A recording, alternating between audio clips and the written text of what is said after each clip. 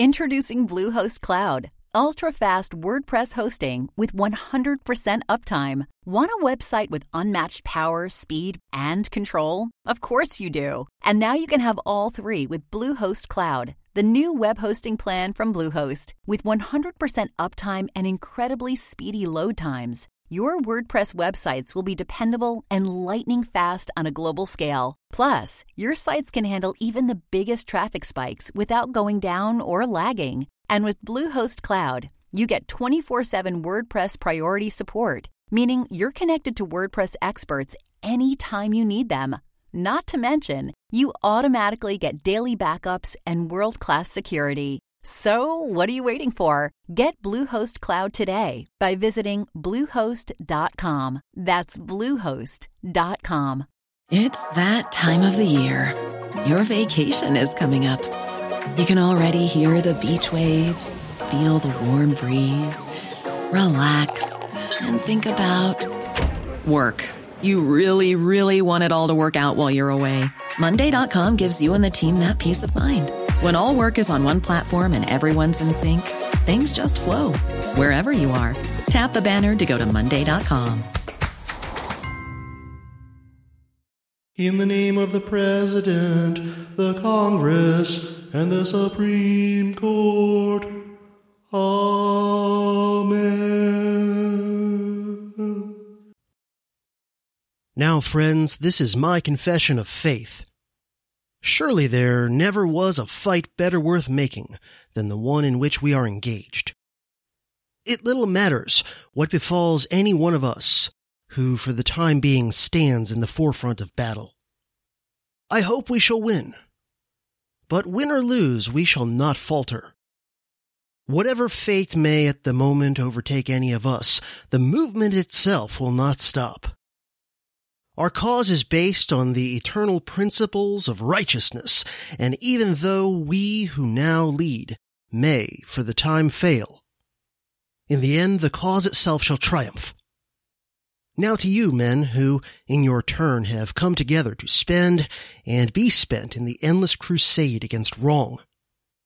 To you who face the future resolute and confident, to you who strive in a spirit of brotherhood for the betterment of our nation, to you who gird yourselves for this great new fight in the never-ending warfare for the good of humankind, I say in closing, we stand at Armageddon, and we battle for the Lord.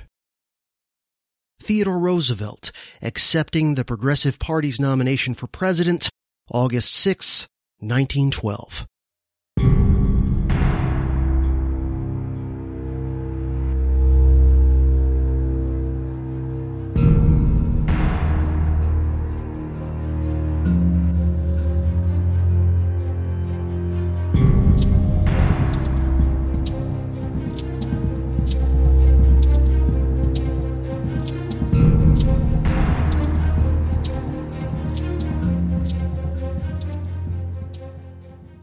Greetings, everybody. CJ here, your one-man revolution, guerrilla scholar warrior, and Renaissance man in this new dark age in which we find ourselves speaking to you from the insane asylum known as America in early November of 2020. I decided somewhat spontaneously just over the last few days that I was going to put together some sort of an election special. The muse, the spirit of inspiration overtook me, and I realized I had, what I thought at least were some important and arguably interesting thoughts to share with you all for your consideration, and that what I had to say about how I'm seeing the current political insanity in America, while it definitely has some connections and parallels to some points being made by others, particularly out there in kind of the alternative media landscape, podcasters, people like that. But I realized that some of my thoughts about this go even deeper than at least what I've been hearing out of people who I largely agree with, but who I think may not always see things exactly as I do. Now, the last presidential election day back in November of 2016, I put together an episode talking about America's civil religion. And those of you who are longtime listeners or who have gone and combed through the back issues and listened to a lot of the older episodes, you may remember this one. I was particularly proud of it at the time. This is, only 2 years into me doing the podcast, and I thought it came out pretty good. And in the episode, I basically talk about what a civil religion is and some of the ways we see it manifesting in the United States. And I put that out there in part because I was reading a lot of stuff at the time initially connected to the Civil War, and then branching out from there about American civil religion. And just so happened to be reading a lot of this stuff at the time the election was going down in 2016. And of course, once you see the civil religion for what it is, you realize that elections are an important national ritual in this religious faith. And so that was why I decided 4 years ago to put together that episode. And I thought things were pretty crazy back then. As did most other people sort of in my boat ideologically at the time. But then the last 4 years have basically said to 2016, hold my beer. And here we are in a realm today that makes 2016 look like a Norman Rockwell painting. And I decided that I would revisit the concept of civil religion, which, I mostly stand by what I said in 2016 in terms of what it is and how to think about it and some of the ways it manifests in the United States.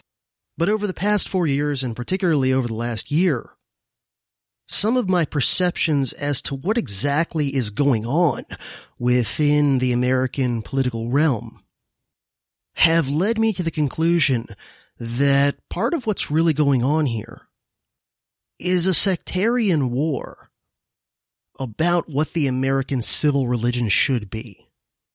And even though mostly people think in Manichaean dichotomy type terms, left versus right, Republican versus Democrat, and so forth, I actually think that there's at least 3 and maybe more distinct factions at play in the battle to try and determine what the American civil religion should be going forward. Which makes it a really interesting thing to watch, because it's not just, is it going to go with A or go with B? Instead, it's looking at least 3, possibly more factions, some of whom kind of work with others at times, and some of whom are always oppositional to the others. But regardless, I've come to the conclusion that what's going on, and what you can find evidence of back during the Obama years, but particularly amping up over the last 4 years in the Trump era, is a civil religion civil war. In other words, a war between various factions in American politics, ultimately over the question of what the civil religion of the United States should be. And that whereas in past eras and past generations, the American civil religion could be kind of murky enough and inclusive enough and malleable enough to take in most mainstream political opinions within it. For a variety of reasons, that increasingly is no longer the case. And it's turned into a zero-sum conflict, to a degree far beyond anything seen previously. And this is, of course, a very dangerous scenario because, as most people who've done even a modest amount of studying of history know, 2 types of conflicts that frequently get particularly nasty and brutal are civil wars and religious wars. So presumably that would mean that a civil-religious civil war, should it ever go full scale, could be horrific. And I'll talk a bit later about some historical parallels I see, going back to the wars of the Protestant Reformation in Europe in the 16th and 17th centuries. But first, I'm going to rebroadcast right now on this episode, from all the way back in 2016, DHP episode 124, Election Day Special, America's Civil Religion. So for any of you who have not heard that episode, say perhaps you're a listener who's come to the show since then and you haven't gone through all the back episodes or whatever. Or if you're someone who, like me until the other day, hasn't listened to the episode since it came out 4 years ago. I just re-listened to it over the weekend. I'm pretty sure for the first time since 2016. And so if you're someone like that who did listen to it but maybe need a refresher, I'm going to play it in this episode, With all the little housekeeping stuff and everything deleted out of it, it runs about 45 minutes. So if for any reason you don't want to or don't need to re-listen to my 2016 Civil Religion episode, you can go ahead and skip about 45 minutes forward in time from right now in the recording. And we will meet back up in 2020. For those of you who do want to re-listen to or listen to for the first time my 2016 Civil Religion episode, just keep it playing. I'm going to turn it over to CJ in 2016, and then I will catch you as well when I hand the mic back over to myself in 2020. So here is my Civil Religion episode from Election Day 2016. The separation of church and state has not denied the political realm a religious dimension. Although matters of religious belief, worship, and association are considered to be strictly private affairs, there are at the same time certain common elements of religious orientation that the great majority of Americans share. These have played a crucial role in the development of American institutions and still provide a religious dimension for the whole fabric of American life, including the political sphere. This public religious dimension is expressed in a set of beliefs, symbols, and rituals that I am calling the American civil religion. The inauguration of a president is an important ceremonial event in this religion. It reaffirms, among other things, the religious legitimation of the highest political authority. Robert N. Bellah. American civil religion borrows so heavily from the language and cadences of traditional faiths, many Americans see no conflict or distinction between the two.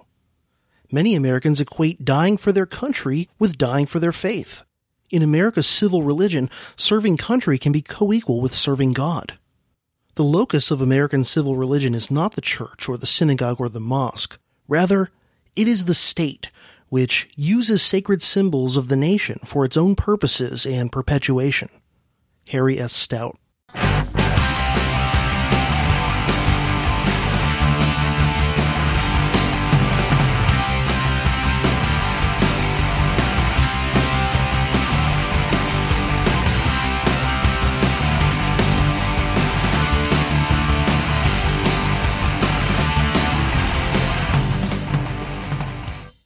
This is CJ, your Renaissance man, in this particularly dark hour of the New Dark Age, recording this on the eve of one of the most sacred days of the American civil religion, Election Day 2016, yet again, Turd Sandwich versus Giant Douche. And here I am racked this evening with depressing doubt that none of my preferred candidates, not Giant Meteor, not Cthulhu, not Vermin Supreme, not even the greatest candidate of all, nobody. I truly do believe if nobody wins, it'll be better for everybody. None of my preferred candidates look like they're likely to win, so I figured I'd commiserate with you and share some of my thoughts on the insanity of all this crap that's around us. Watching the giant national cult in America completely lose its shit all around me has really gotten me thinking lately about the religion of the state and politics that so many Americans just seem to be completely subsumed in. And so as a result of this, I decided to do an episode talking a bit about this topic. So this is Dangerous History Podcast episode 124, Election Day 2016 special, The American Civil Religion. Dave Smith, the comedian and host of the podcast Part of the Problem, which I really like, it's about the only current event sort of a podcast that's from a strong libertarianish anarchist perspective. Dave Smith on Part of the Problem has repeatedly made the point that others have made as well. He's not the first to point this out, but I think he does a good job in his way explaining it.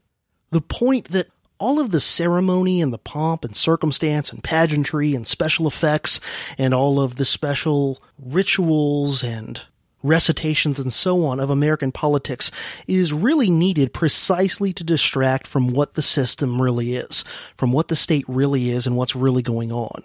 People with ideas that are good and true and self-evident and logical and so on don't really need all the bells and whistles and smoke and mirrors and mantras and dogmas to make their point. And I think he's dead right, and I think that the majority of mainstream Americans, whether they're of nominally the left or the right, whether they also happen to be religious in the conventional, traditional sense of the word or not, are pretty far gone drinking the Kool-Aid of the American civil religion. Now, I just want to make a disclaimer in case you've not heard me speak on religion before. My intention here is not to get off into the weeds and render a verdict on conventional or traditional religious faiths one way or the other.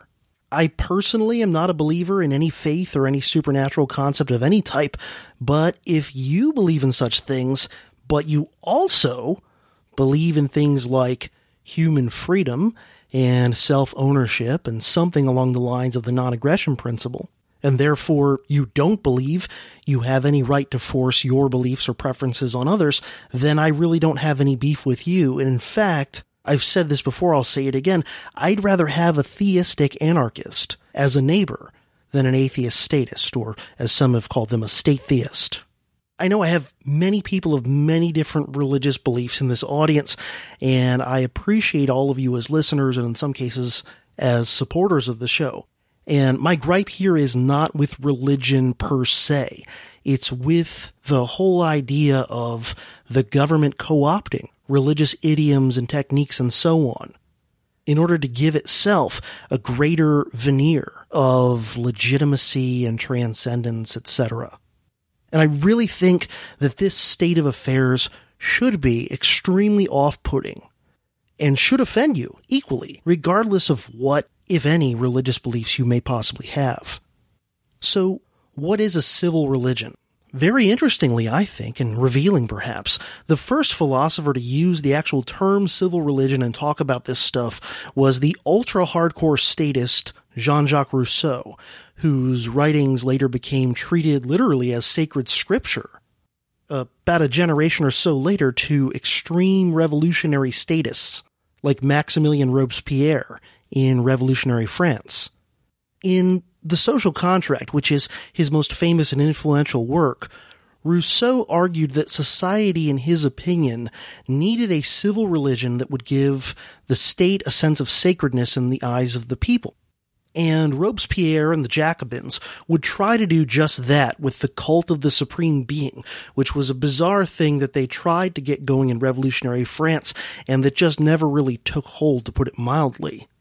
By contrast with that, America's civil religion hasn't really tried to start a wholly brand new religious tradition.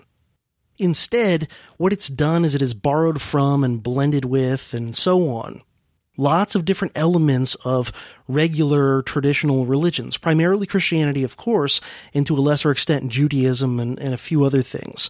But it does so in such a way that it has grafted itself almost seamlessly in the minds of most Americans onto these pre-existing beliefs and archetypes and tropes and so on of religion. And it has mostly been so successful in this that the vast majority of mainstream Americans, whether liberal or conservative, whether conventionally of religious faith or not, do subscribe to at least some version of the American civil religion. And is evidence of just how effective this has been. Witness how many Americans who are self-proclaimed deists or agnostics or even atheists who worship the state and participate in its rituals and behave in exactly the same fashion as a devout member of a conventional faith, and who, of course, vehemently attack anyone who seriously questions any of their bedrock presuppositions. So this has been a massive thing in American life, and I know other countries currently or in the past have had versions of the civil religion. You could argue that ancient Rome had a version of it, and that many other modern countries have as well.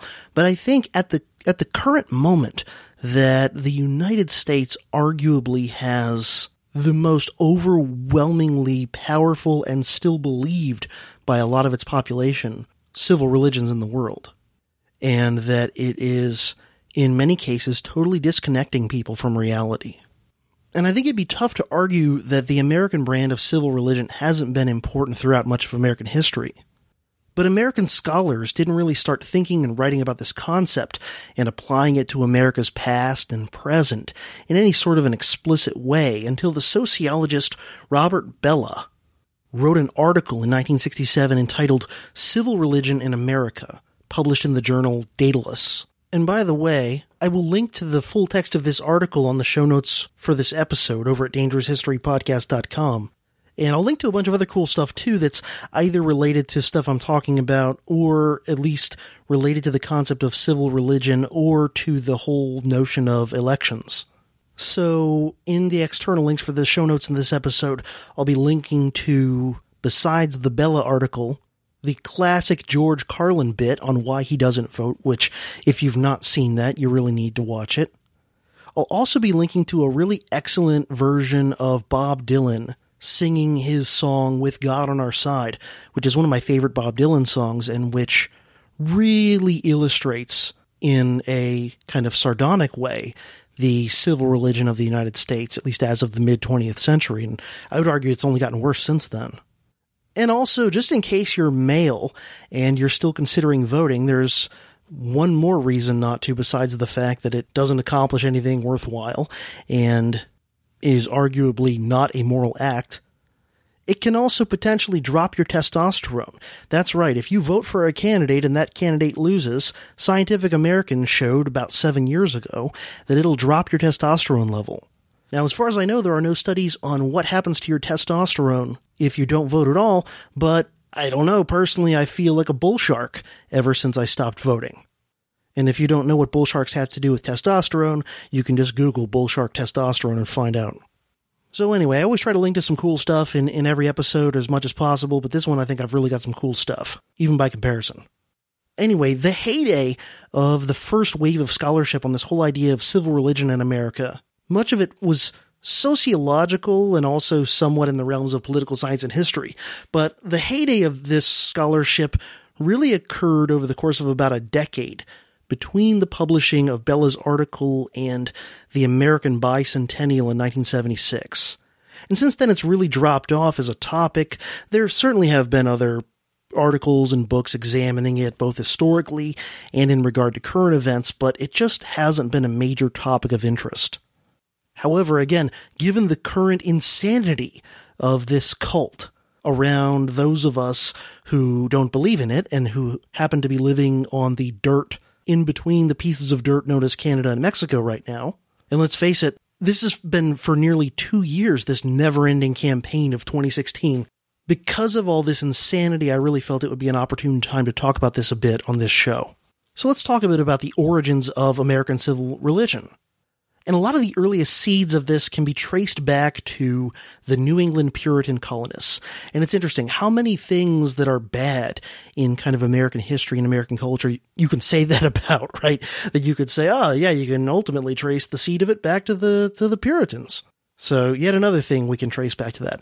And if you want one key document, but there are certainly many others, you could look at the speech by John Winthrop entitled A Model of Christian Charity, in which he referred to the Puritan colony as, quote, a city upon a hill, end quote, that he thought would serve as a beacon and would redeem the world. And America has really, in a lot of ways, had a messiah complex, or, if you want to be a little bit less charitable about it, a narcissism and delusions of grandeur complex ever since, at least many Americans. However, the grandiosity of these Puritan ideas was limited by the decentralized nature and the localism of America in the colonial period. And besides, the Puritans were only dominant in New England, and much of the rest of British North America flat out didn't share their same ideas of religion and of some sort of divine mission and so on.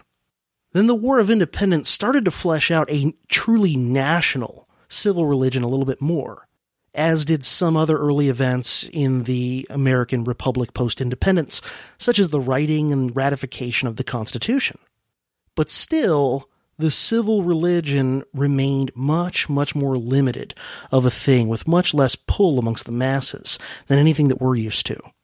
It's true that most Americans still had very little direct contact with the federal government beyond voting every few years and occasionally using the postal service. But the American civil religion really got a major amplification and really came into its own as we know it as a result of the so-called American Civil War, as brilliantly covered by Harry Stout in his book Upon the Altar of the Nation, A Moral History of the American Civil War, which I'm sure I'll refer to a zillion times in my upcoming Not So Civil War series. This is what Harry Stout says about this. Quote, "In 1860, no coherent nation commanded the sacred allegiance of all Americans over and against their states and regions. For the citizenry to embrace the idea of a nation-state that must have a messianic duty and command one's highest loyalty would require a massive sacrifice, a blood sacrifice." End quote. So that was a huge part of it, and of course the cult of Lincoln is all wrapped up in that, more on that later. And then it kind of faded a little bit during the so-called Gilded Age, though it never went back to what it was prior to the Civil War, sort of a version of the famous ratchet effect there. And then after that, it got re-amplified yet again in the late 19th and early 20th century progressive era, as the progressives really very deliberately and consciously sought to build the civil religion much further than it had ever been. And you can see this quite clearly in a lot of the writings and speeches of a lot of the progressive intellectuals. And it was in the progressive era, give or take, that a lot of the key elements of the American civil religion as we know it came to be, or were at least begun.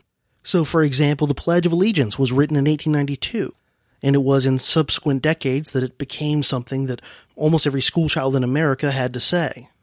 The Lincoln Memorial, one of the cultiest things in Washington, D.C., was begun in 1914 and completed in 1922. And the practice of putting dead politicians on coinage, which was a new thing in America, which you could argue is idolatry of dead politicians, also began during this time period in 1909 with the very first, not coincidentally, the Lincoln penny.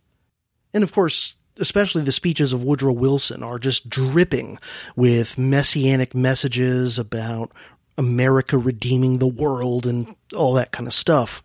And Mount Rushmore was begun in 1927, perhaps a little bit after the heyday of the original progressive era, but clearly in the same spirit, and definitely, I think, something you couldn't imagine the U.S. government beginning prior to the coming of progressivism to the political scene.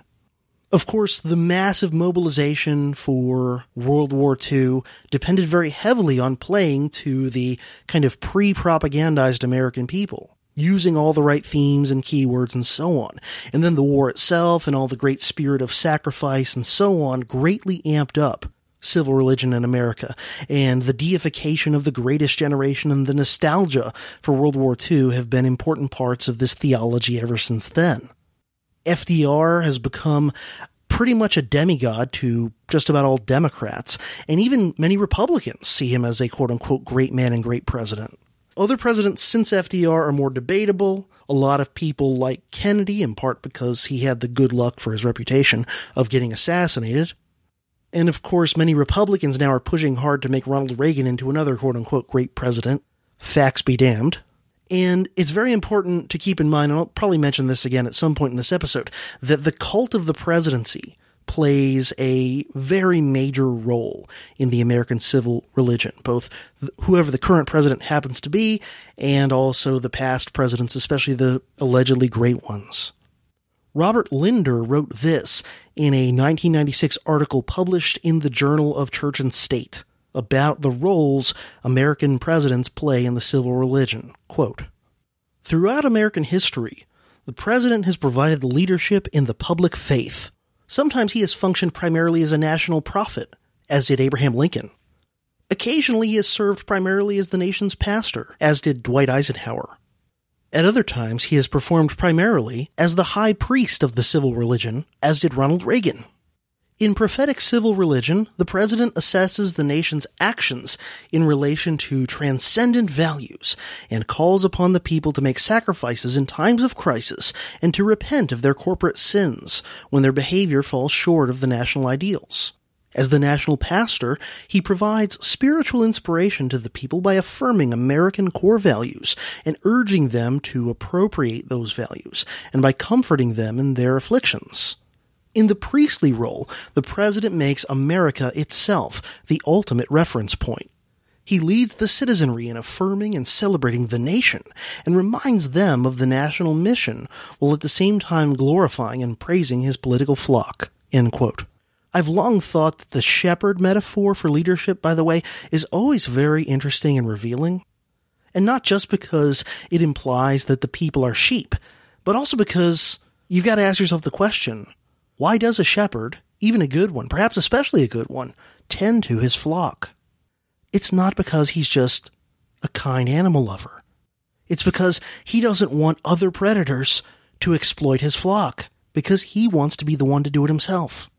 So I want to talk a little bit more about how the cult of the U.S. government and U.S. politics and so on is, in my opinion, a religion. First, a little bit of definition type stuff. Here are the first couple of paragraphs under the term religion in Wikipedia. Quote, "Religion is a cultural system of behaviors and practices, worldviews, sacred texts, holy places, ethics, and societal organization that relate humanity to what an anthropologist has called an order of existence. Different religions may or may not contain various elements, ranging from the divine, sacred things, faith, a supernatural being or supernatural beings, or some sort of ultimacy and transcendence that will provide norms and power for the rest of life. Religious practices may include rituals, sermons, commemoration or veneration of God or deities, sacrifices, festivals, feasts, trances, initiations, funerary services, matrimonial services, meditation, prayer, music, art, dance, public service, or other aspects of human culture. Religions have sacred histories and narratives which may be preserved in sacred scriptures and symbols in holy places that aim mostly to give a meaning to life. Religions may contain symbolic stories, which are sometimes said by followers to be true, that have the side purpose of explaining the origin of life, the universe, and other things." End quote. Now, how much of that stuff that I just read to you can you see in the American government and the way that people think of it and interact with it? And one thing that is only briefly mentioned in that passage I just read you that I don't think is emphasized quite enough in that sort of definition or introduction to the term religion is the concept of faith, meaning that one's beliefs are based on things other than just reason and evidence alone. Now again, if someone just has a belief on whether or not they think there's a supreme being or whether or not they think there's an afterlife or something like that, that doesn't in and of itself threaten my or yours or anyone else's rights. But when you're in the realm of the state and politics and so on, by definition, you are in the realm of force and coercion. And so all of these things take on a much more sinister cast, because now it's no longer just your opinion on these sorts of questions. It's now, by definition, about trying to force the preferences of some onto the lives of others. So let's walk through some things that were mentioned by that passage from Wikipedia and some things that maybe were not, and just briefly mention some ways that we can see these things in the cult of the U.S. government. Dogmas. In other words, bedrock beliefs and principles that you just have to accept and that you're not allowed to challenge or anything like that. We could all probably come up with many dogmas regarding the American government and the American system. America's the greatest country ever. America's the freest country. It's the indispensable nation. It should lead, which usually means rule, the world. How about these ones? Government of, by, and for the people. Voting is important. Our government represents us. And on and on and on. How about rituals? Well, here are just a few that come to mind off the top of my head. How about political party conventions and all of the ceremony and pageantry and choreography and so on? How about political debates? How about elections themselves and all that goes along with it? Here's a big one of the most explicitly religious-like ones we have, inaugurations. Or not far behind that, the opening sessions of legislatures, including the Congress. How about at least some aspects of things like trials and state executions? How about the celebration of state-sanctioned holidays? I think these and many others are examples we could easily come up with of rituals. Then there are sacred scriptures and texts. And I don't just mean references to God or the use of biblical language or allusion or metaphor in these things, though that's there, of course, but also how very often subsequent generations of Americans have been taught to view these things, often in an oversimplified way, out of context, even if they've read them firsthand at all, which many people haven't. And oftentimes, subsequent generations of Americans impute way more meaning and significance and so on to these sacred texts than even the people who actually composed them did. So let's just throw down a few examples of sacred scriptures or texts. the Declaration of Independence, the Constitution. Lincoln speeches, but not all Lincoln speeches, because of course there's the ones where he says racist things, or the ones where he said, hey, if the South just submits to the Union's authority and pays taxes, they can keep their slaves. Those Lincoln speeches aren't part of the sacred texts, but there are ones specifically that they cherry-picked, because they're the nicest sounding and they don't contain anything racist or anything like that. And those are, of course, the Gettysburg Address and Lincoln's second inaugural. Another recent one that's entered the sacred canon is the Martin Luther King I Have a Dream speech. And there are many others we could think of. Speeches, documents, declarations, whatever.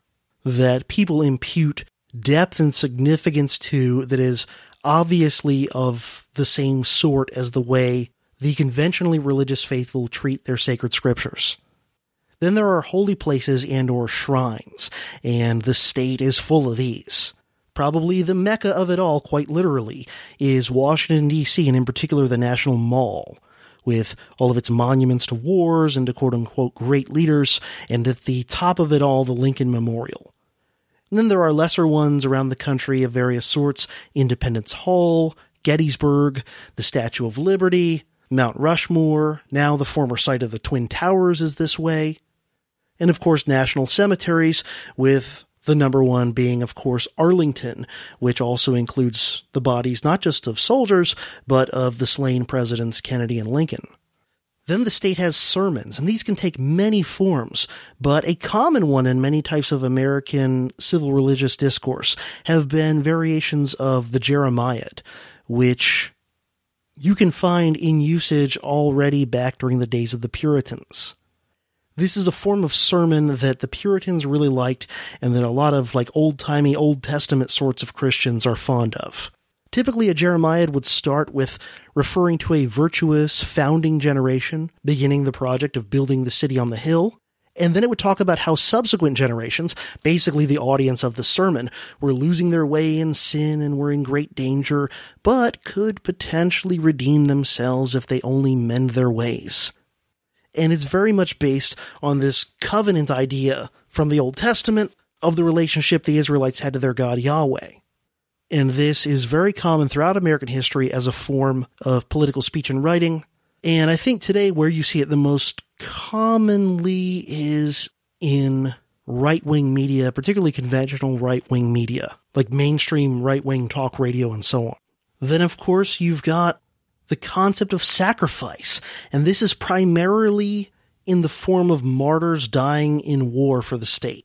Also, sometimes brought up, though not on the same level, not nearly as venerated, but spoken of in a lighter version of this, is the sacrifice of generations who paid higher taxes and submitted to things like rationing during, for example, World War II. And of course, anytime the government wants to take more of your money, or more of your resources or whatever, they're always going to talk about it in terms of, it's shared sacrifice for the common good, right? Then there are sacred days, festivals, feasts, etc. And just briefly name a few of these: Thanksgiving, Memorial Day, Independence Day, Veterans Day, President's Day, Martin Luther King Day. And of course, we could probably come up with others as well. Then we have spells, mantras, incantations, prayers, etc., etc., etc. And of course, the Pledge of Allegiance is by far the number one example of this in this category. And there are others as well, and there are even little innocuous ones, or seemingly innocuous, that are dropped into political speeches and used in sort of everyday speech amongst regular people. And they become repeated so much that they are repeated almost mindlessly. And if you ever question these things, you are in trouble. You might as well be walking up to a devoutly religious person and very aggressively saying that their religion is stupid. Let me just give you a few examples of these little tiny mantras and incantations that are all over American speech and writing. God bless America. Thank you for your service. How about this one? Our brave men and women in uniform, often spoken as if it's just one word smushed together. How about things like love it or leave it? Or one that I've seen constantly on bumper stickers lately is one that's just got an American flag and it says, "Stand up for America, be an American." And countless more, I'm sure we could all come up with them. Sometimes these are campaign slogans, in which case they might not last very long.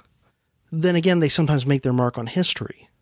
New Deal, Fair Deal, Square Deal, New Frontier, Great Society. hope and change, make America great again, etc., etc. And we could also include things under this category like oaths of office, these things that magically transform a previously ordinary individual, although in reality, let's face it, they're often in terms of ethics and sometimes even intelligence far, far less than ordinary, but transformed a previously otherwise ordinary person into someone who now has to be spoken of with a special title, Mr. President, Senator, whatever it might be. And this person can now compel others, backed up by the threat of massive, overwhelming force. Now that is a magical spell indeed. Then there's music. How about God Bless America, the song? Probably number one in this category, even a bit above the Star-Spangled Banner. And then, of course, there's the third tier, My Country 'Tis of Thee. And then there are more recent ones like Lee Greenwood's God Bless the USA and Toby Keith's Courtesy of the Red, White, and Blue. And in the minds of some people who are too dumb to realize it's a satire, probably the Team America theme song as well. And of course we have sacred histories and narratives, much of the oversimplified, childish, naive, one-sided views of history that people believe, in which the great leaders are deified and idolized, and national mythologies are inculcated, and important questions are never asked. And then of course we have temples, which there are lots of different versions of this. Certainly the big shrines, the cemeteries, the monuments, and a lot of like the big government buildings, where they have the columns and the sculptures and all the stuff that's designed to make you feel small and insignificant and to feel the grandeur and majesty of the state. This stuff, these techniques have been known since ancient times, since probably the Neolithic age, if not at the absolute latest, the Bronze Age. Leaders have figured this out. Clearly the Romans had mastered it. Many others have as well. And whenever there's all this grandeur and majesty and pomp and circumstance, again, I agree with Dave Smith. It's covering up for the fact that there's a con going on. It's covering up for the complete amount of bullshit that's taking place and the fact that some people are getting screwed and exploited for the benefit of others.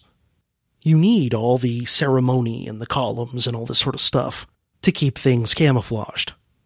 And think about this in regard to the idea of sacred sites and temples and so on. I would argue that American tourists very often travel to Washington, D.C. and behave like devout Muslims making the Hajj to Mecca, or perhaps like medieval Christians going to the Holy Land or to the home of some important saint or whatever. It is very much a pilgrimage. Then there are symbols and totems and things like this, and first and foremost, of course, the American flag. Harry Stout writes this in Upon the Altar of the Nation, quote, "The American flag stands as America's totem. Soldiers killed in battle are buried in flags. America at war is a nation festooned with flags. In 2005, no less than in 1861. American patriots reflexively invoke the Stars and Stripes, or Old Glory, as the object they are willing to kill and be killed for.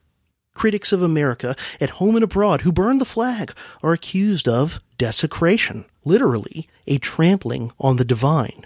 End quote. And just think about all of these super intricate rules about how an American flag is to be stored, displayed, cared for, how it's supposed to be destroyed if it's damaged or whatever. And these are as intricate as any Bronze Age or Iron Age religious ritual, if not more so. And then, of course, there's all the rules regarding flags and symbols and ceremonies and anthems and so on regarding hats.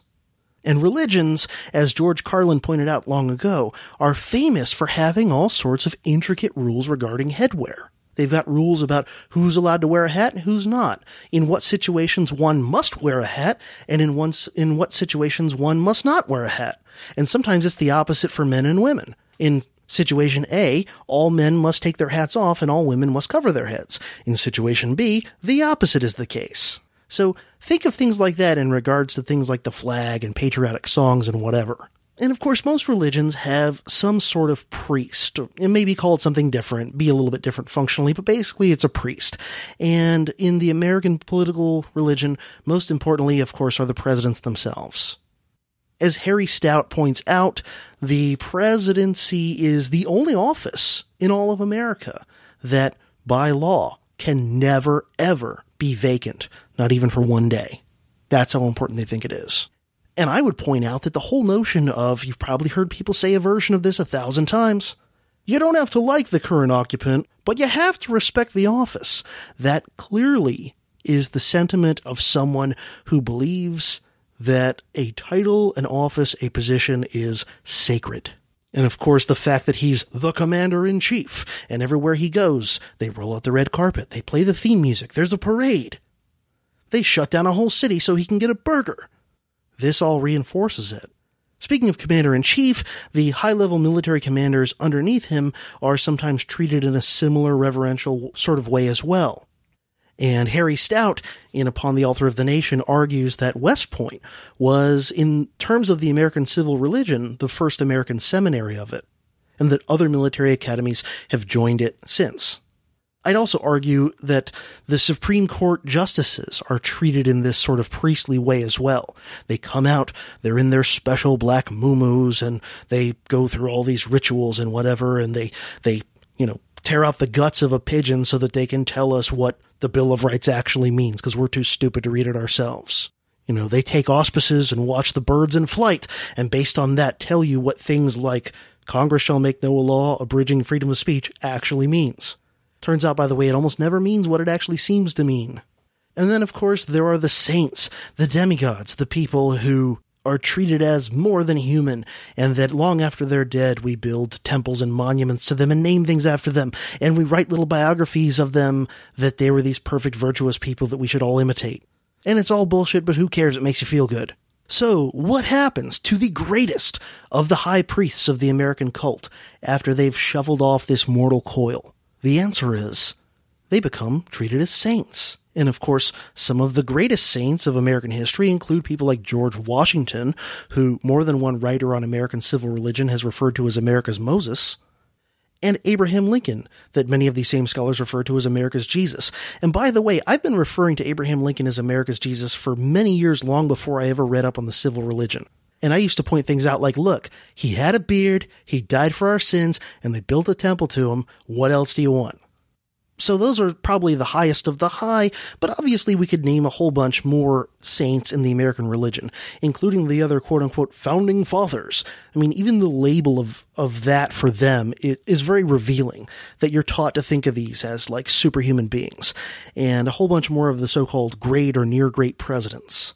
Their lives, especially in popular history, in the books of people like Doris Kearns Goodwin and other kind of mainstream non-academic history writers, and in a lot of depictions of things like the presidents in popular historical TV shows. Back when, for example, History Channel even bothered with the pretense of pretending to make history shows. They write of these people and speak of these people in almost the exact same terminology as the way that medieval Christian religious authorities talked about the lives of the saints. And like that, woe be to the person who questions any of the national pantheon or who shares any dirt on these people or anything like that. So I think that gives a pretty good overview of the elements of traditional religiosity that the American civil religion clearly has its version of. And certainly in the lexicon of American civil religion, there are a lot of themes that are directly plagiarized from Judaism and Christianity. Things like the concept of America being a chosen people, a new Israel, a messianic or redeemer nation, a whole concept of Exodus, a whole concept of the promised land, all these sorts of things. And again, the Jeremiad, the idea of trying to live up to the promise of your ancestors. But it's not obviously identical. The American civil religion is not identical with just traditional a la carte Christianity or Judaism. It's obviously taking those idioms and that language and so on and using it for its own purposes. Another thing that the American civil religion has in common with conventional religion is that, like many regular religions, the civil religion has a high degree of flexibility in some of the details of how one interprets it and follows it. In particular, in the different elements of it that can be either emphasized or de-emphasized in the minds of the individual believer in order to make the whole thing fit with their own personality and preferences better. So basically, people Rorschach these things to fit themselves. Just like how different people, very different people in terms of personality and background, can oftentimes read the exact same religious texts and both claim to believe in them wholeheartedly, yet they both come to very different conclusions about their meanings. So, for example, someone who has a stern personality can read a holy book and come to the conclusion that it shows them that there is a vengeful deity, while another person who has a more kind of gentle and forgiving personality can read the exact same stuff and come away believing that it tells him of a God of love and forgiveness and so on. Both individuals in this case claim to be believing in the exact same deity and the same sacred texts, but obviously their details and conclusions are actually pretty different. And I would argue that that's what's going on in the American civil religion. And one example would be the Constitution, when people bother to read it at all, which isn't very often, that a leftist and a right-winger can both read the Constitution and claim that their beliefs are backed up by it. And one can choose to emphasize or de-emphasize certain elements and saints within the pantheon of the American civil religion to make it fit them. So, quote-unquote, conservatives might emphasize the militaristic aspects of the American civil religion more and might focus more on patron saints like George Washington and George Patton and Chris Kyle, while quote-unquote liberals might emphasize the more egalitarian parts of the American civil religion more and might focus more on patron saints that fit their archetypes better. People like Franklin Roosevelt and John and Robert Kennedy and Martin Luther King. Although interestingly, virtually everyone, left, right, or center, who drinks any flavor of the Kool-Aid of the American civil religion pretty much worships Lincoln. He truly is America's national Jesus. He's bearded, he died for our sins, and everyone tends to want to interpret them in their own way. And let me just digress briefly and say that the cult of Lincoln was begun quite early, in fact, while Lincoln's corpse was probably still warm, and it hasn't slacked off much since. And let me just read you one powerful example of this, written not long after Lincoln's death by William Herndon, who was Lincoln's former law partner and I think was at one point mayor of Springfield. He wrote this after Lincoln's death, quote, "For 50 years, God rolled Abraham Lincoln through his fiery furnace. He did it to try Abraham and to purify him for his purposes. This made Mr. Lincoln humble, tender, forbearing to suffering, kind, sensitive, tolerant, broadening, deepening, and widening his whole nature, making him the noblest and loveliest character since Jesus Christ. I believe that Lincoln was God's chosen one." End quote. And of course I should point out the Lincoln Memorial is actually a self-proclaimed temple. Don't take my word for it. Read the inscription above the Lincoln statue's head, where it is engraved, quote, "In this temple, as in the hearts of the people for whom he saved the Union, the memory of Abraham Lincoln is enshrined forever." So anyway, liberal and conservative Americans do have very different emphases, very different flavors, but ultimately they're worshiping the same thing, just interpreted very differently in the details. And it's kind of like how a devout Catholic and a devout Pentecostal might have very different views on almost everything, and yet both claim and believe themselves to be devoutly Christian. And of course, while the devout Catholic and the devout Pentecostal might vehemently disagree with each other over the details of the correct interpretation and application of Christianity, they'd probably find common ground really quickly if they were confronted with an outspoken Hindu. And they might find common ground even more quickly and even more vigorously if they were confronted with an outspoken atheist. In that light, conventional party and electoral politics in America can largely be seen as an argument and a battle between fanatical fundamentalists about the exact meaning of the American civil religion and which faction gets to force its interpretation of that religion on the others. So within all this, where does voting fit in? I think it's pretty clear. In at least a couple of ways, and perhaps more if we thought about it longer. Voting is a dogma. You gotta vote. And it's also a ritual. It makes people think that some sort of almost supernatural thing has happened. And it sets the stage for the magical ritual of the inauguration. And perhaps most importantly of all, for any religious ritual, if it wants to endure and be passed on from generation to generation, the ritual gives the practitioner a cathartic experience. But of course, to the non-believer, viewing this from the outside, the catharsis is entirely within the mind of the practitioner. It's not an objective thing. The non-believer in this system and in this cult of the state doesn't believe it and rejects it as false.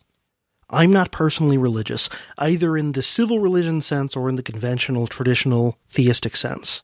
But I would say that if you believe in a god or gods of some sort, then it seems, to me at least, that if you really take your religion seriously, then the American civil religion should offend you as being idolatry, as being a horrific golden calf, whereby a bunch of lying psychopaths and sociopaths pose as the divine representative on earth.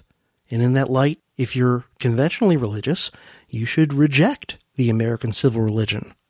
If, on the other hand, like me, you're not religious in the traditional sense, then you should also reject the American civil religion. Because if you reject the overall concept of a deity or deities at all, then how much more vehemently should you be disgusted, terrified, revolted, and horrified by a bunch of lying psychopaths and sociopaths posing as divine representatives on Earth?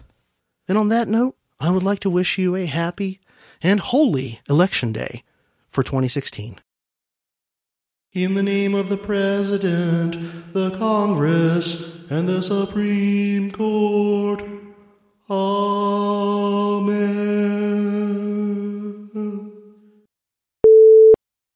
All right, so welcome back to 2020. My condolences.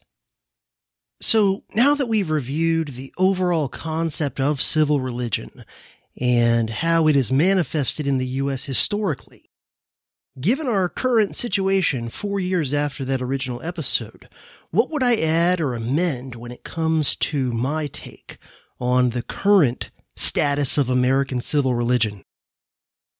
First off, in 2016, I really think that I overestimated both the degree of cohesiveness and the flexibility of the U.S. civil religion, or what you might call its big tentness. Back in 2016, I still thought more in terms of people with differing ideological orientations, still being able to Rorschach their beliefs and values onto the same kind of broad civil religion in different ways. And I thought of it in terms of it still being the same basic civil religion, just with different emphases for different people, coming to it with kind of different ideological and psychological baggage.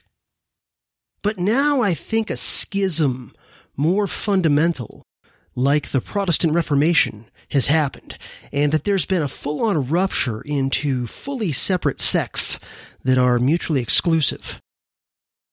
I still think that Bella's overall description of civil religion as a phenomenon is basically valid. However, unlike Bella, writing back in 1967, who seems to have seen American civil religion at that time as a mostly benign force, I, of course, as I did in 2016, see the whole concept of civil religion as creepy and culty, as I mentioned back in that 2016 episode that you just probably re-listened to or listened to for the first time.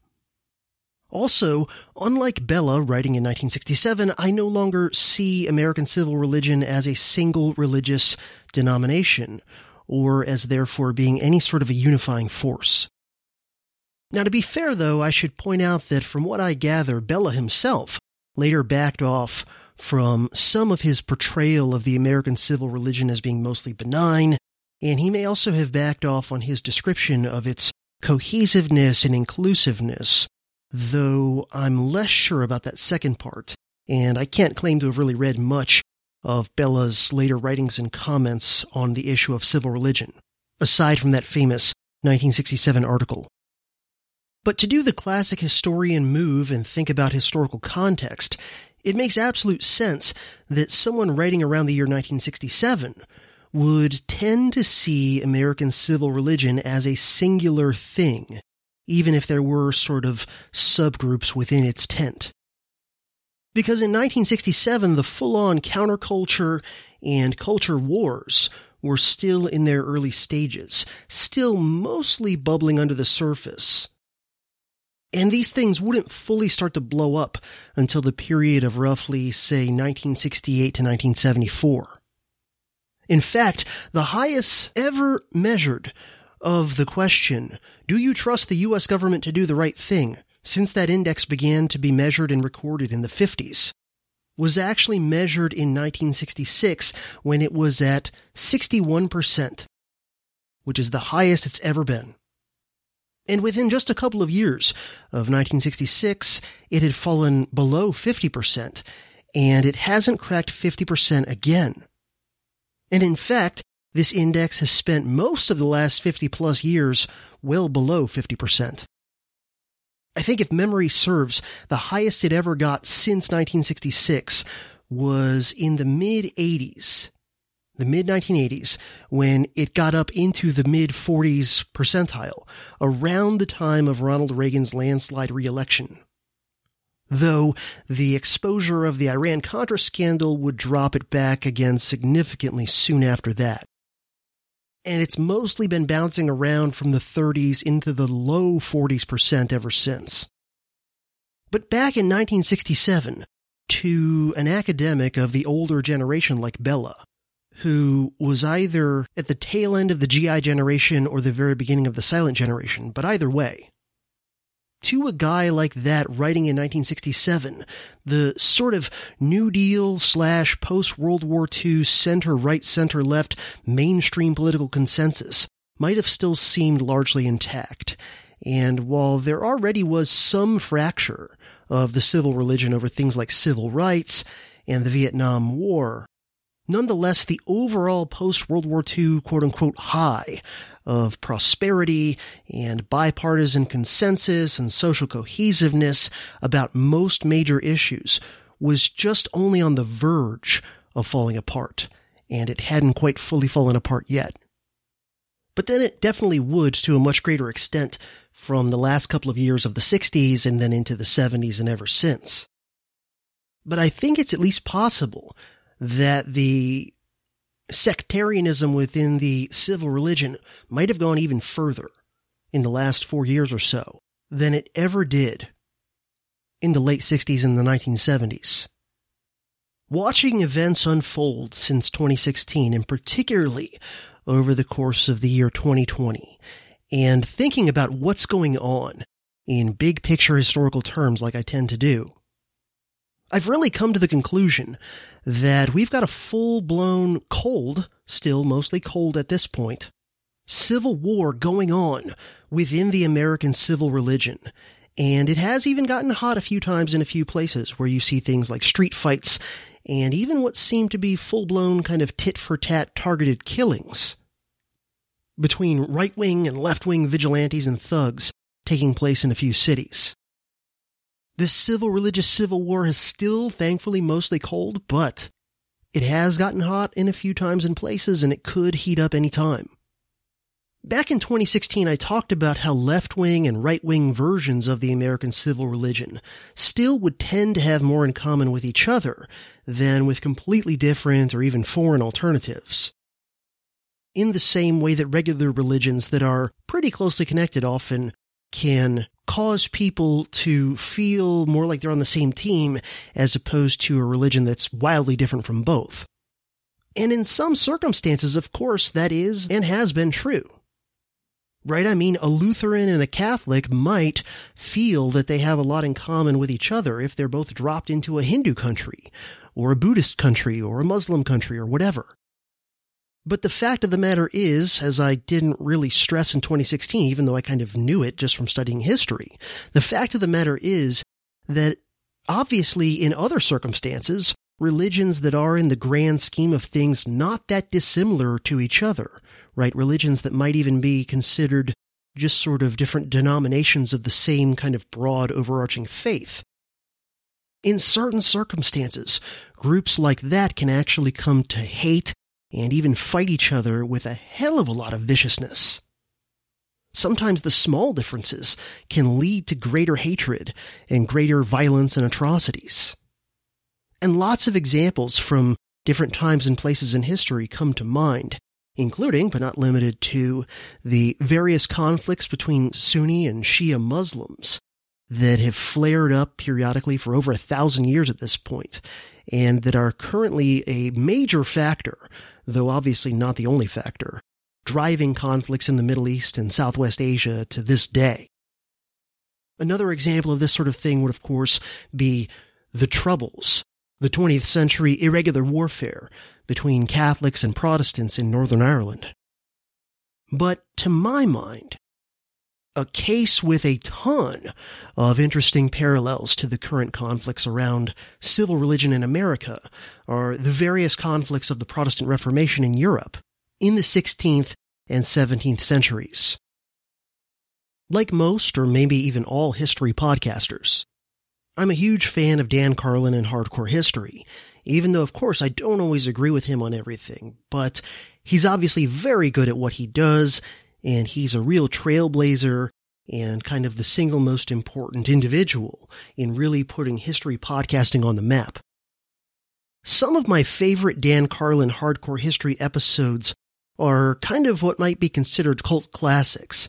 They're some of the lesser-known, older, standalone episodes, the ones that aren't part of the big famous series, like his series on Rome, or his series on the Eastern Front in World War II, or his series on the Mongols, all of which are great, don't get me wrong. But I really like some of these standalone ones. Not so much the really, really early episodes that he did, which, while some of those are cool, are pretty short, and they are, like the early episodes of many podcast shows, including this one, the kind of period when he was figuring out what the show was really going to be. Now again, some of those are interesting, but they're not my real favorites either. The standalone episodes I like best of his are the ones that are starting to get pretty long, the ones that are starting to get 3, 4, 5 hours long, that get into some depth on a story, but that don't need multiple 7-hour episodes to make up a giant series.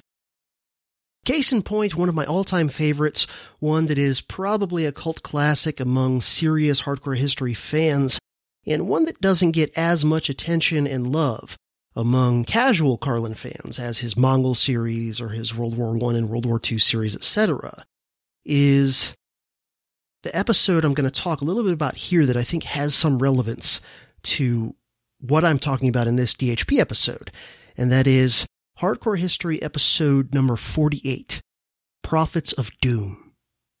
Now, if you're not familiar with this episode, I highly recommend it. It's an older episode, so it's behind Dan Carlin's paywall, but it's over 4 hours long, and it's very, very interesting and well done.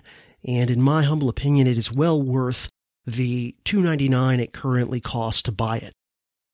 The episode centers around a particularly crazy story in 16th century Europe, fairly early on in the conflicts of the Protestant Reformation. The story revolves around the German city of Munster, which gets taken over by really radical Protestant religious zealots who are far more extreme than Lutherans. Now, I can't do this episode justice by trying to summarize it in detail here, so I won't even try.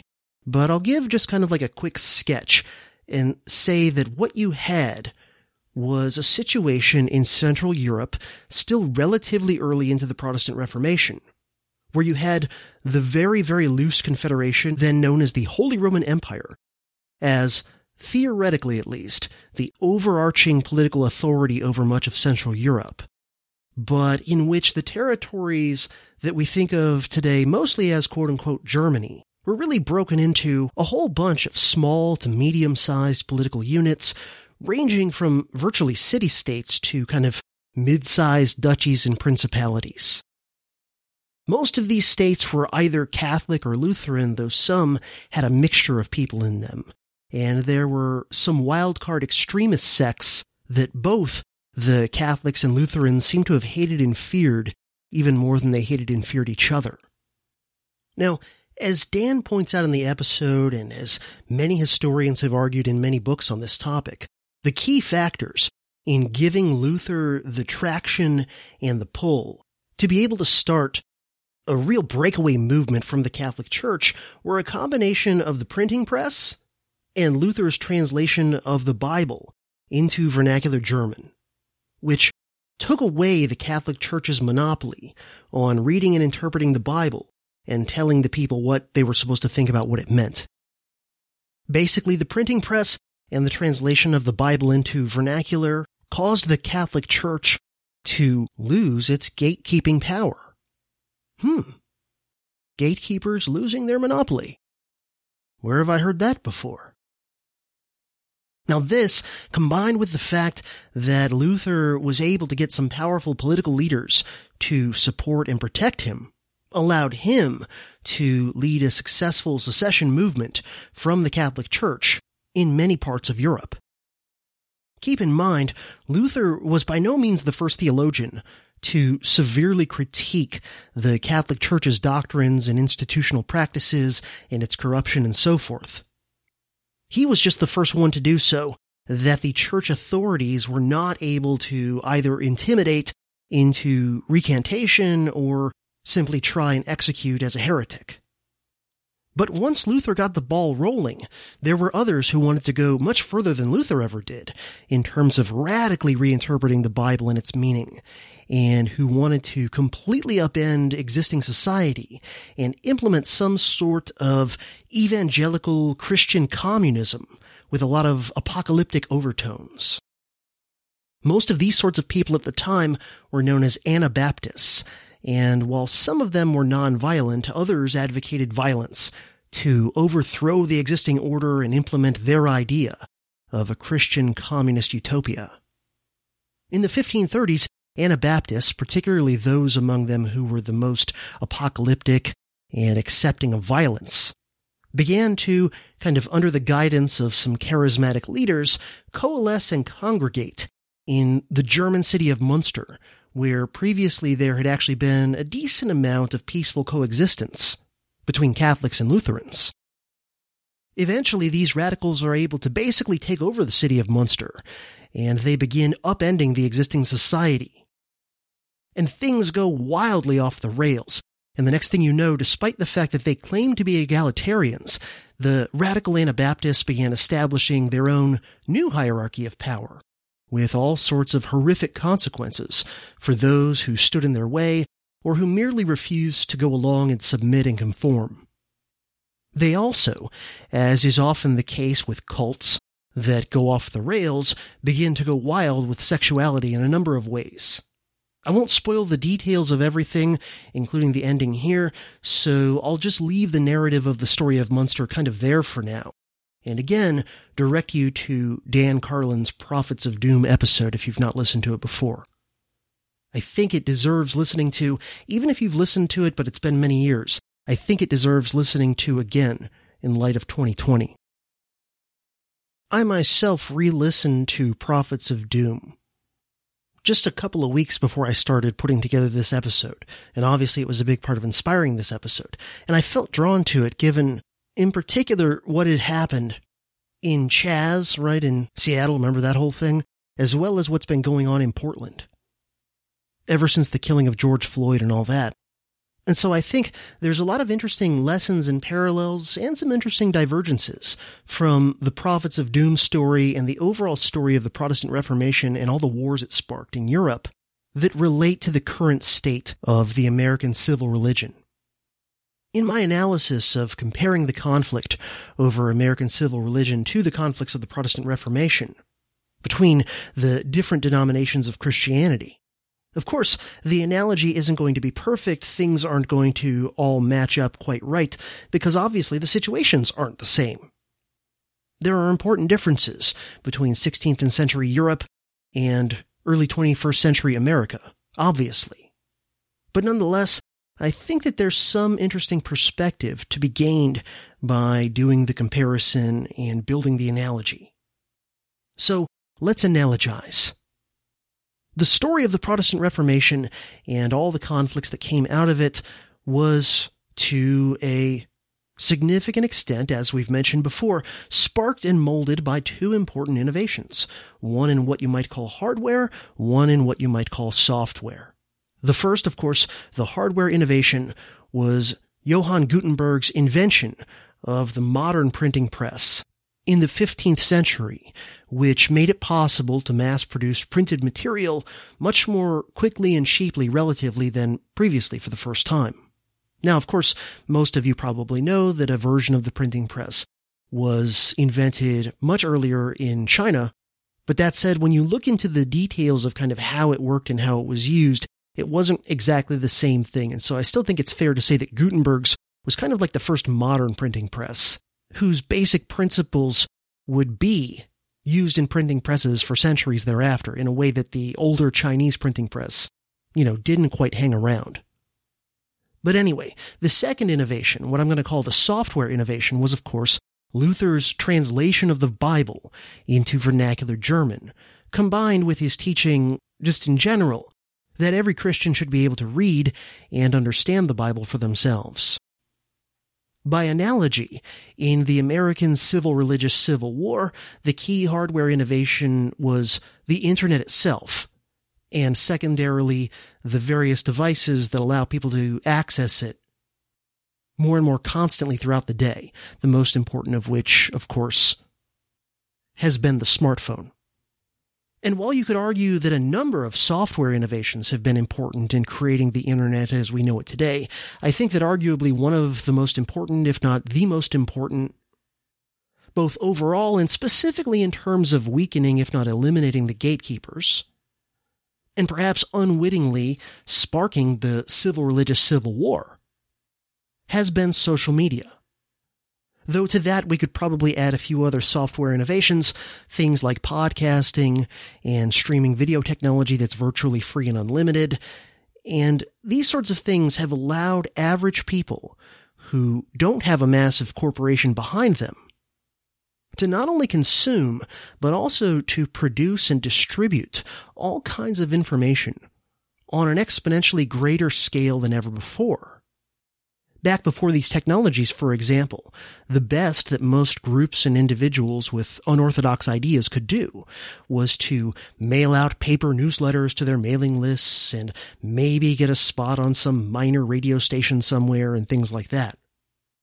So Luther's translation of the Bible into the vernacular and the use of the printing press to mass produce it, as well as to mass produce the other writings of Luther, as well as subsequent reformers, kicked off over a century of religious conflicts that ultimately culminated in the 30 Years' War in the 17th century. By analogy, one could argue that the use of the internet and social media by anti-establishment political voices, and most prominently and recently by Donald Trump, who eventually became sort of like a focal point for a lot of unorthodox political voices on the right, really kicked on the full-on religious conflict in terms of the civil religion in which we find ourselves. It was kind of that, and then the establishment's responses. Now, how long it lasts, how nasty it gets, and how it ultimately ends, who knows? Maybe we'll all luck out and it'll fizzle out somehow, and people will eventually come to their senses. It could happen. But somehow I doubt it, in part because I think the establishment is already striking back and reasserting itself, which will in turn kick off ever more resistance from the other side in an escalating cycle that cannot and has not stayed only in the online and virtual realms. It has and probably increasingly will spill over into the real world, the physical realm. Now that said, in analogizing the current civil-religious civil war to the wars of the Reformation, the factions in this conflict don't exactly match up with their equivalents in the wars of the Reformation. In my analogy, the American right would, for a variety of reasons, be considered the Catholics of the civil religion. That is, they see themselves as the traditionalists, the conservatives in the broad sense of that word. The center-left, the mainstream progressives, basically the Democratic Party establishment, are in many ways the equivalent of the Lutherans. They're reformers in the sense that they're seeking to move the civil religion away from the truly conservative. Only, unlike the Lutherans in the actual Reformation, who essentially seceded from the Catholic Church after it failed to adopt Luther's reforms, the Lutherans of the American civil religion, again, basically the mainstream progressives, actually over the course of the 20th century, took over the major existing institutions of the American civil religion, such as the news and entertainment media, as well as all levels of institutional schooling from K-12 to universities. So, in other words, in this analogy, it would be as if the Lutherans, instead of seceding from the Catholic Church, had actually somehow managed to gradually infiltrate and take over the Catholic Church's institutions and its facilities, and started to change their theology and teachings. And yet there would still be masses of old-school Catholics of the rank and file who were resisting in various ways, going along with this new direction. In other words, by analogy, the right-wingers in America who prefer an older version of the American civil religion. Now, Trump becoming president would be in this scenario I've been describing, as if the Catholics had somehow managed to get a guy who was at least somewhat sympathetic to them, at least enough to pander to them if nothing else. Get a guy sympathetic to them into the papacy of this church that had been taken over by Lutherans for over a century. Now, this would, of course, make most of the existing church hierarchy and establishment go bananas, as Trump basically did to the American political establishment. Now, in this analogy, the radical Anabaptists would, of course, be the more extreme elements of kind of the SJW, BLM, Antifa, cultural Marxism, critical theory milieu.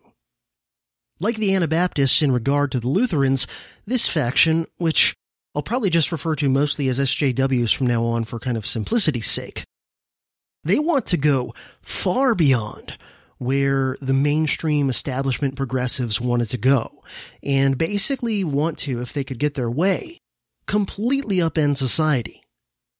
By the way, just as a side note, looking at the original Anabaptists, among other things, they were hardcore iconoclasts, and they like to do things like destroy statues and all that sort of stuff. Who does that sound like?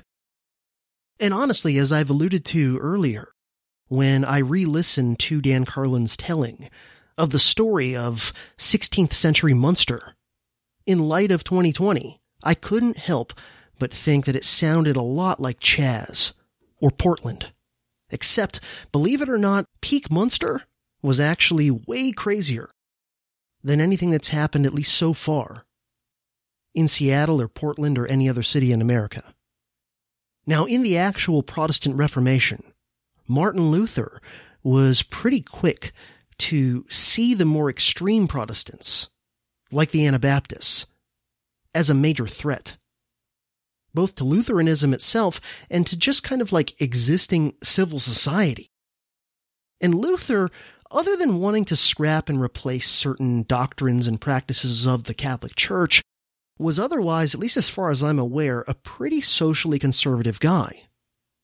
So Luther, as well as Lutheran-leaning secular authorities, right, like princes and things, were pretty quick to throw the Anabaptists under the bus, so to speak, even though the Anabaptists claimed to be just taking Luther's ideas and following them to their logical conclusions. By contrast, in the American civil-religious Civil War, the more mainstream American progressives, right, basically the corporate establishment Democrats, Biden, the Clintons, etc., for the most part, they have not done that to the SJWs. They have not thrown them under the bus the way Luther threw the Anabaptists under the bus. The establishment Democrats occasionally will kind of push the SJWs down, like the way, for example, that the Democratic establishment pulled out all the stops to throw the nomination to Biden.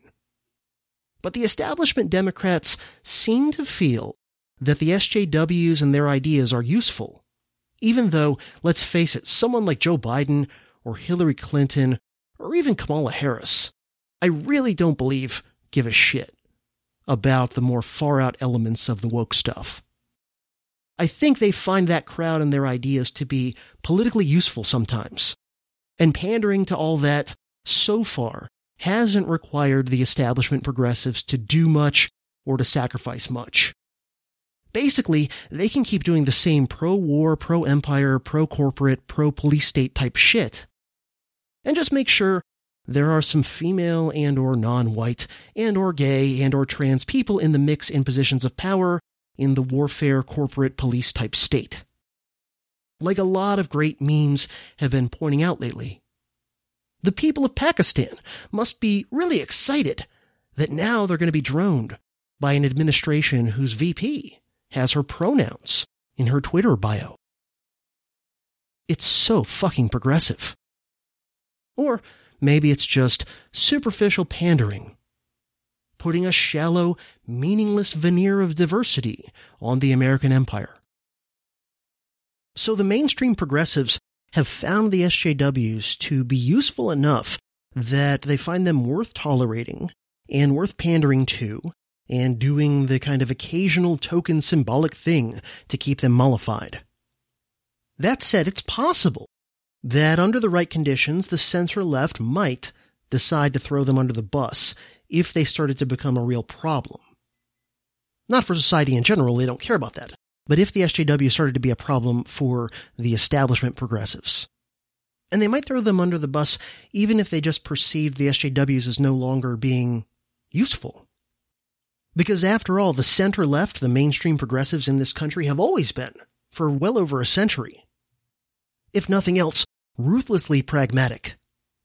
Because while they do have an ideology, the centerpiece of it has always been, above all else, about grabbing and holding and profiting from power. Just look at people like the Clintons, Biden, Nancy Pelosi, Kamala Harris, etc. Yes, they have an ideology, but at the end of the day, the most important thing is power.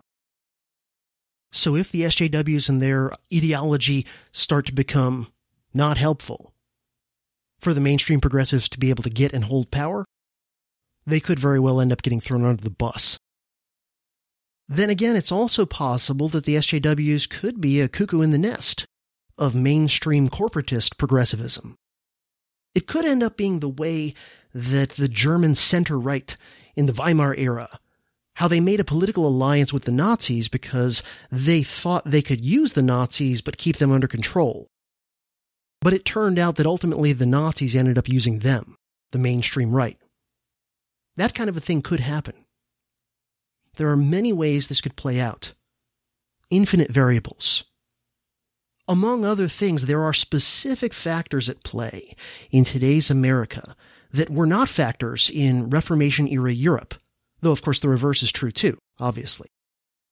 Now, among these other wildcards in the mix that make the American scenario hard to predict are things like racial tensions that have a long and deep history, all the baggage that goes along with late-stage imperial decline, which I think the U.S. clearly is in, the related factor of economic decline. And so these are all long-term stresses, but then of course there are the more acute ones this year of all the effects of the lockdowns. Not the virus itself primarily, but the government's and society's responses to it. These are things that people are only just starting to fully comprehend, and that we may not yet fully grasp for some time to come. But when you start to think really hard about the economic, psychological, and sociological effects of the lockdowns and the ripple effects of all the disruptions it has caused to nearly everyone's physical, mental, and financial health to one degree or another, you start to realize that all of this is, to put it mildly, a very volatile powder keg that could quite possibly be touched off by the spark of civil religious conflict. Also, just as a side note, the Scottish, now Americanized historian Neil Ferguson, who I find to be one of the most interesting thinkers that's still somewhat in the mainstream and somewhat part of the establishment. You know, definitely not a guy that I agree with on everything, but a guy I always find worth listening to and reading and thinking about in terms of his ideas and his arguments. He made both a book and a PBS series called War of the World, centered around the idea of trying to understand why the 20th century ended up being so violent. And his main argument on this was that what made the 20th century so violent and why in particular so much of the worst violence occurred on the Eurasian landmass was a combination of several factors coming together.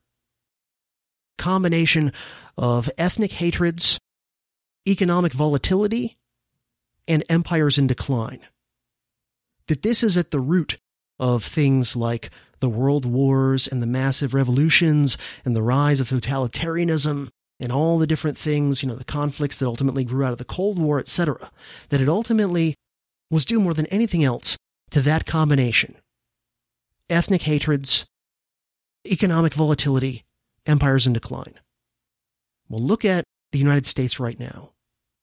Do you have ethnic hatreds, economic volatility, and empires in decline? You tell me.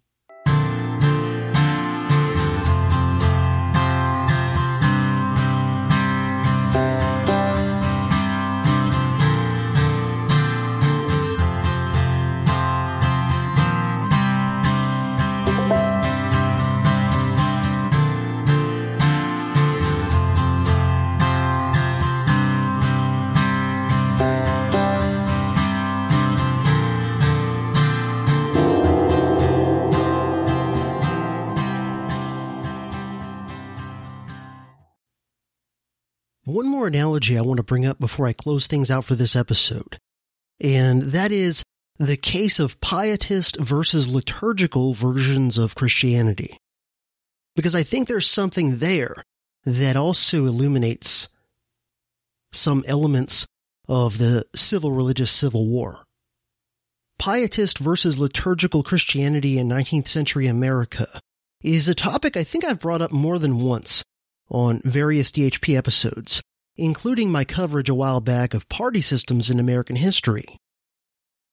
Because the whole pietist versus liturgical dynamic was an important underlying factor in both the second party system, which would be the Whigs versus the Democrats from kind of the late 1820s through the mid-1850s, as well as the third party system, which is Republicans versus Democrats from the mid-1850s through to about 1896.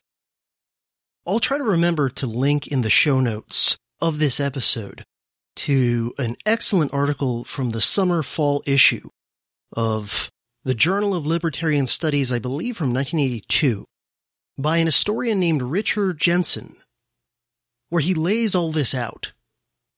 Rothbard also talked about this in a few places in his coverage of U.S. history too, by the way.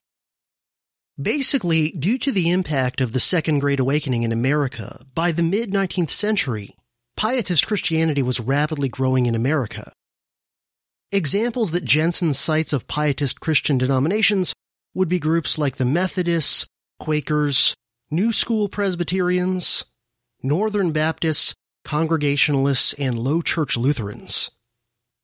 By contrast to them were the denominations known as liturgical, which would be things like Roman Catholics, Old School Presbyterians, Episcopalians, and High Church Lutherans.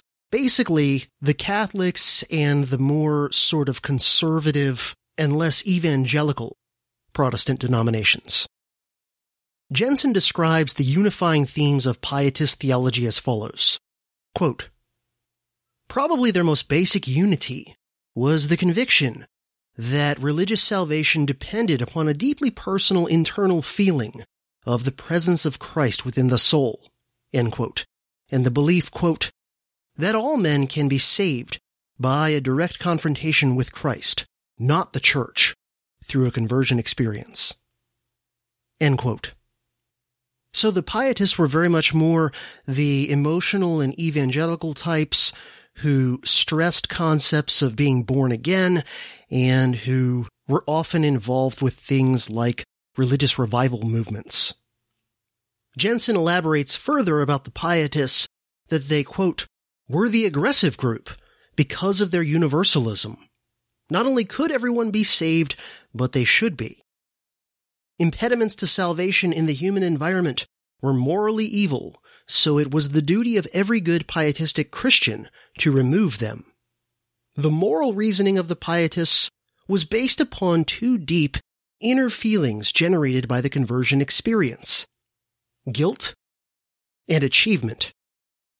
The revivals worked because the preachers successfully infused the listener with a deep sense of guilt over his sins and anxiety about his terrible fate, and then removed the guilt and anxiety by the joyful experience of conversion to the faith.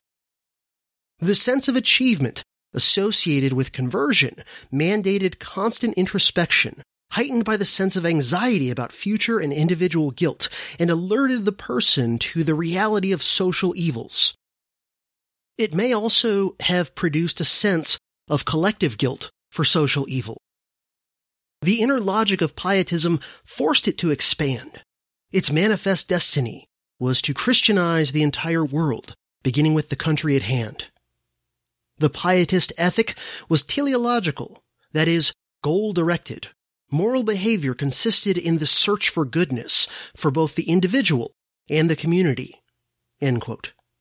He then goes on to describe how, for most pietists who were post-millennial at the time in their eschatology, the goal in question was to create a kingdom of God on earth in order to pave the way for the second coming of Christ, because they believed that this was how the end times would play out, that first man would create a kingdom of God on earth, and then, and only then, would Christ eventually return.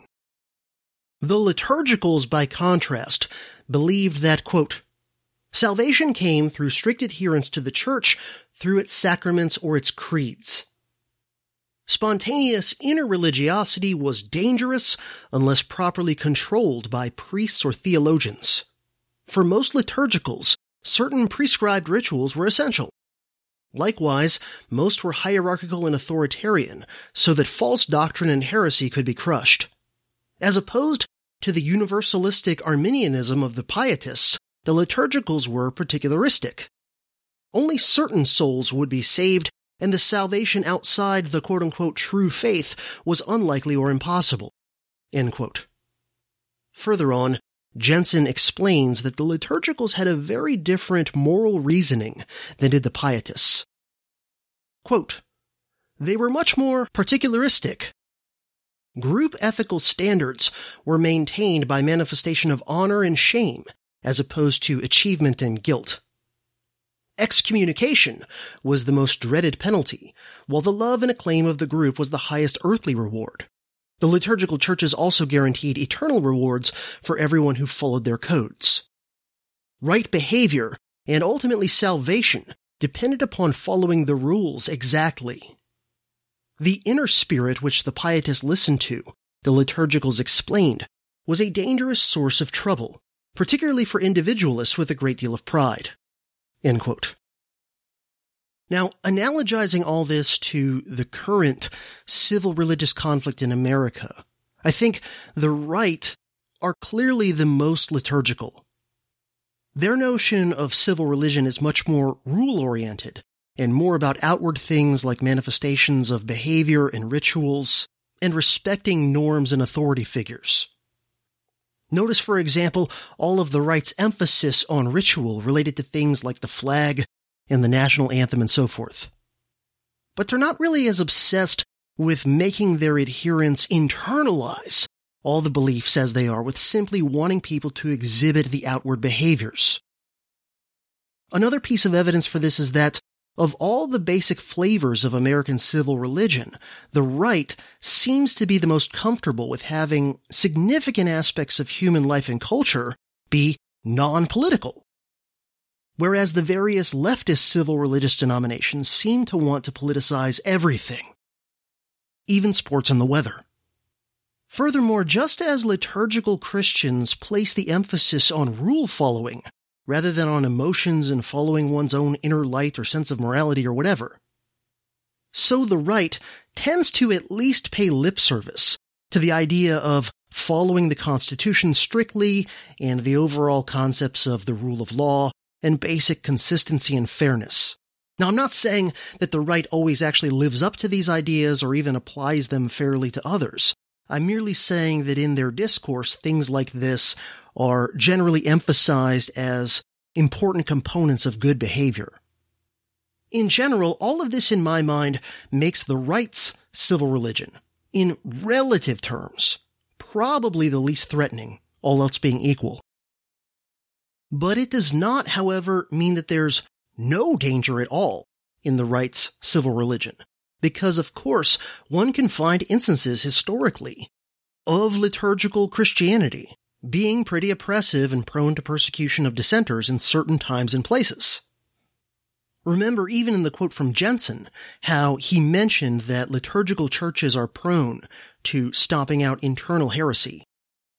But in general, liturgical faiths are often more inclined to mostly confine religion to its own sphere of life, rather than having it pervade everything in a totalitarian way, as pietists seem to be more prone to do. Now, regarding the center-left or kind of mainstream progressives, I think they're relatively more pietistic than the right in their civil religion. However, I think they were much more pietistic and evangelical in their earlier phases, particularly progressivism version 1.0, as I call it, from, say, the 1890s through about 1920.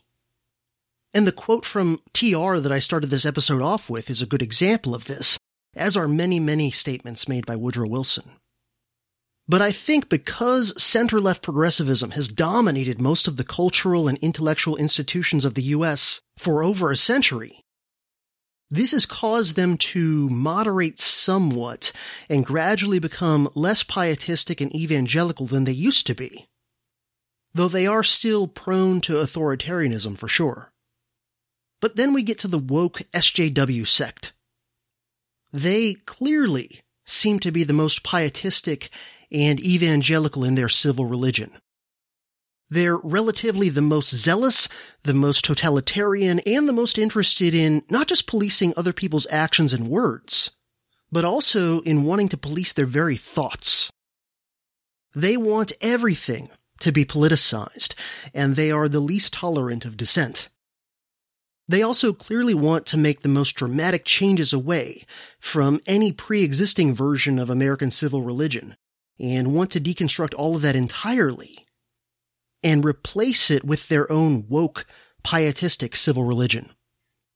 Notice how, in regard to the question of kind of following some sort of rules versus following one's own emotions and subjective sense of right, the center-left progressives have, for over a century, been the champions of the whole idea of the quote-unquote living Constitution, which, while it wants the Constitution to always be up for constant reinterpretation, does at least pay lip service to the idea of having a Constitution.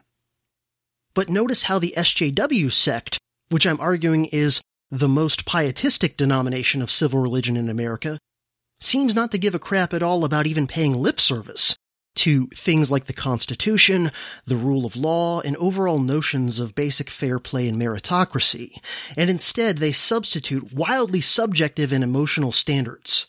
So notice how, for example, they will privilege lived experience and other subjective and anecdotal forms of quote-unquote evidence over cold hard facts and statistics and so forth.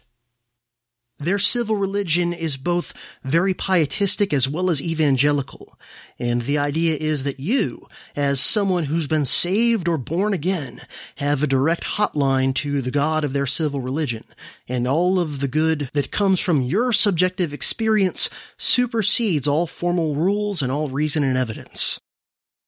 Again, think about the implications of this in the realm of politics and civil religion. So, even though I'm an admitted atheist when it comes to civil religion, I will say that it seems to me, all else being equal, from most liturgical to most pietistic in the realm of civil religion, the order I would put these sects that I've been talking about in would be right, most liturgical, then center-left getting a little bit more pietistic, and then the woke far-left being way down the pietistic spectrum.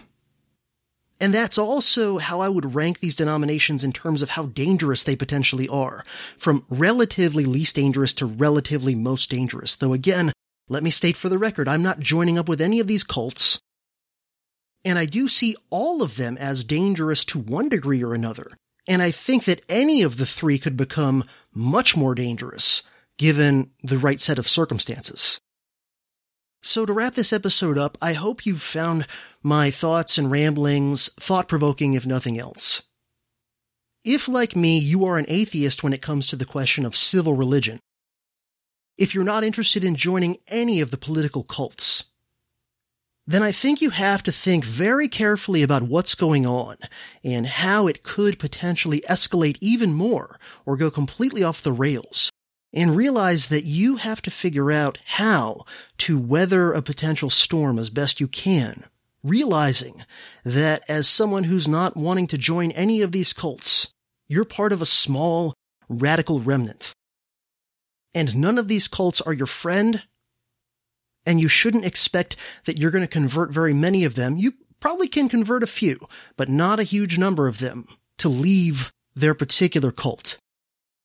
The best analogy that comes to my mind to think about this is that I would say to be a civil religious non-believer in present-day America is somewhat comparable to being maybe a Jew or some other non-Christian in Europe during the conflicts of the Reformation. In other words, you don't really have a dog in the fight. You don't want to join any side. More than anything, you just want to figure out how best to navigate through it all without ending up on anybody's radar or in anybody's crosshairs. For myself, in my day-to-day life out in the world, I go pretty gray man as far as not overtly broadcasting anything political or ideological most of the time. So far, the area I live in has been pretty quiet throughout 2020. There was one George Floyd protest that I know of back near the beginning of all of that, but it was orderly and peaceful and there was no rioting or anything like that. I live in a red county that went for Trump in 2020, as well as 2016. But it's not overwhelmingly red. And while people definitely have had their signs and bumper stickers and all that shit up for the election, I haven't seen or heard of anything that leads me to worry that local violence is likely around here anytime soon. If you live in a place that's already seen or seems likely to see any real political violence, you probably don't need me to tell you this, but I'd recommend looking to relocate soon, if that's at all feasible for you. If you're in a place that has been or could be prone to political violence, and for whatever reason you're just not able to relocate anytime soon, then I urge you to be very, very cautious and prudent and strategic. I recommend you be a gray man or woman out there in the world and that you stay away from things like protests or demonstrations because you never know when those things can go off the rails fast for any number of reasons. And of course, stay the hell away from any riots or looting and don't go looking to be some sort of a vigilante hero. In times like these, you've got to prioritize looking after you and yours. Now, all that said, you should be prepared, if necessary, to defend yourself, your loved ones, and your home. Should a bad situation come your way despite your best efforts to avoid it, learn at least the basics of self-defense if you're not already familiar with them, both hand-to-hand as well as using whatever weapons you have access to. Intellectually, I would also urge all of you, if you don't want to get sucked into a civil religious cult, to do your best to really avoid the Manichaean temptation here. Try to avoid thinking down Manichaean lines, because in this conflict, there are at least 3 factions. The right, the center-left, and the far-left, each of which could probably be broken down even further into subgroups. And then, of course, there are the small numbers of individualist anarchists, civil religious atheists like me. And then, of course, let's be honest, there's a group, possibly the biggest group in overall numbers, who just aren't really ideological at all and are just kind of going with the flow. Regardless of whether or not they vote or identify as a particular party, they're not that ideological, they're just kind of going with the flow. So I would urge you to try not to get sucked into the Manichaean world, the kind of Sith Lord perspective where everyone who doesn't totally agree with you must be part of one monolithic evil group who are all out to get you. That's just not a good place to be in psychologically for a variety of reasons. And if you spend too much time there, it's going to be bad for you physiologically too. As I think Michael Malice says, take a red pill but don't quaff down the whole fucking bottle. Because red pills, like anything else, you can ultimately OD on. I think it's fair to say that, from the perspective of an individualist anarchist, the far-out SJW, BLM, Antifa civil religion is the scariest civil religion in the current mix.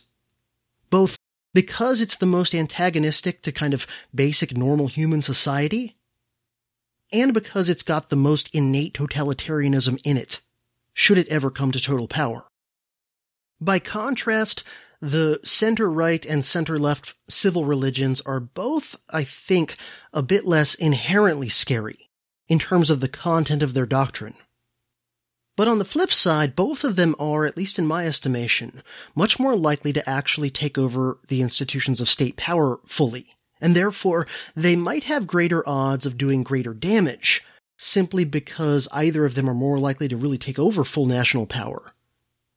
Even though, in my opinion, less likely scenario that full-blown, militant, true-believing SJWs, rather than just centrist progressives pandering to SJWs, if they ever actually took over the power of the central state, unlikely as that is, it would be the most oppressive result of all. The violence of the Protestant Reformation in Europe did not end with the violent fiasco at Munster in the 1530s. Instead, it flared up repeatedly for more than a century after that, culminating in the bloody nightmare of the 30 Years' War. This war, true to its name, lasted almost exactly 30 years to the day, from May of 1618 to May of 1648. Almost every then-existing state in Europe participated in the conflict to some extent, though the bulk of the worst violence and destruction happened in Central Europe, mostly in the area we now think of as Germany, as well as in Bohemia, or basically today's Czech Republic. The 30 Years' War was enormously destructive. Some historians have argued convincingly that this was the most destructive war in Central Europe prior to the world wars of the 20th century. Somewhere between 4 and 8 million people are believed to have died due to this war, with the majority of that number coming, as is often the case, from things like starvation and disease. But there were also bloody battles, as well as plenty of mass atrocities against civilians, too. In fact, people who lived through it said that in some areas of Germany during the war, you couldn't find a tree of any size that didn't have some dead bodies hanging from it. In some specific areas of Germany, 60% of the pre-war population died. Overall, about a third of Central Europe's urban population died, and about 40% of the rural population did as well. The 30 Years' War finally ended with the Peace of Westphalia in 1648, which ended large-scale religious war in Europe. It extended and enlarged on the earlier Peace of Augsburg from 1555, which had tried to make peace between Protestants and Catholics in Central Europe by basically saying that each German prince could choose for himself between Catholicism and Lutheranism for his state, and that would then be the state religion of his territory. Though in the Peace of Augsburg, Calvinism was not an option. So the Peace of Westphalia added Calvinism as an option as well, and furthermore it said that dissidents within each state, meaning those of different faiths than the established church of their prince and their state, would be tolerated to practice their religion privately. Lastly, the Peace of Westphalia established the modern principle of state sovereignty, in the sense that states are not supposed to interfere in the internal affairs of other states. In other words, all the states were agreeing that they were no longer going to go to war to try and change the internal religious arrangements of other states. Of course, the states of Europe would still fight plenty of wars over other things, and eventually the French Revolution would replace wars driven by religious zealotry with wars driven by secular political zealotry. And an interesting, if somewhat dark thing to ponder is, did Europe's religious hatreds really need to flare up so bad and ultimately kind of burn themselves out before enough leaders and people were ready to agree to basically a live and let live compromise sort of peace on the religious question? I sincerely hope that the civil-religious civil war in the U.S. of today does not need to burn itself out that catastrophically in order for people to start to come to their senses en masse. I really do hope that the still mostly cold civil-religious war doesn't get any hotter.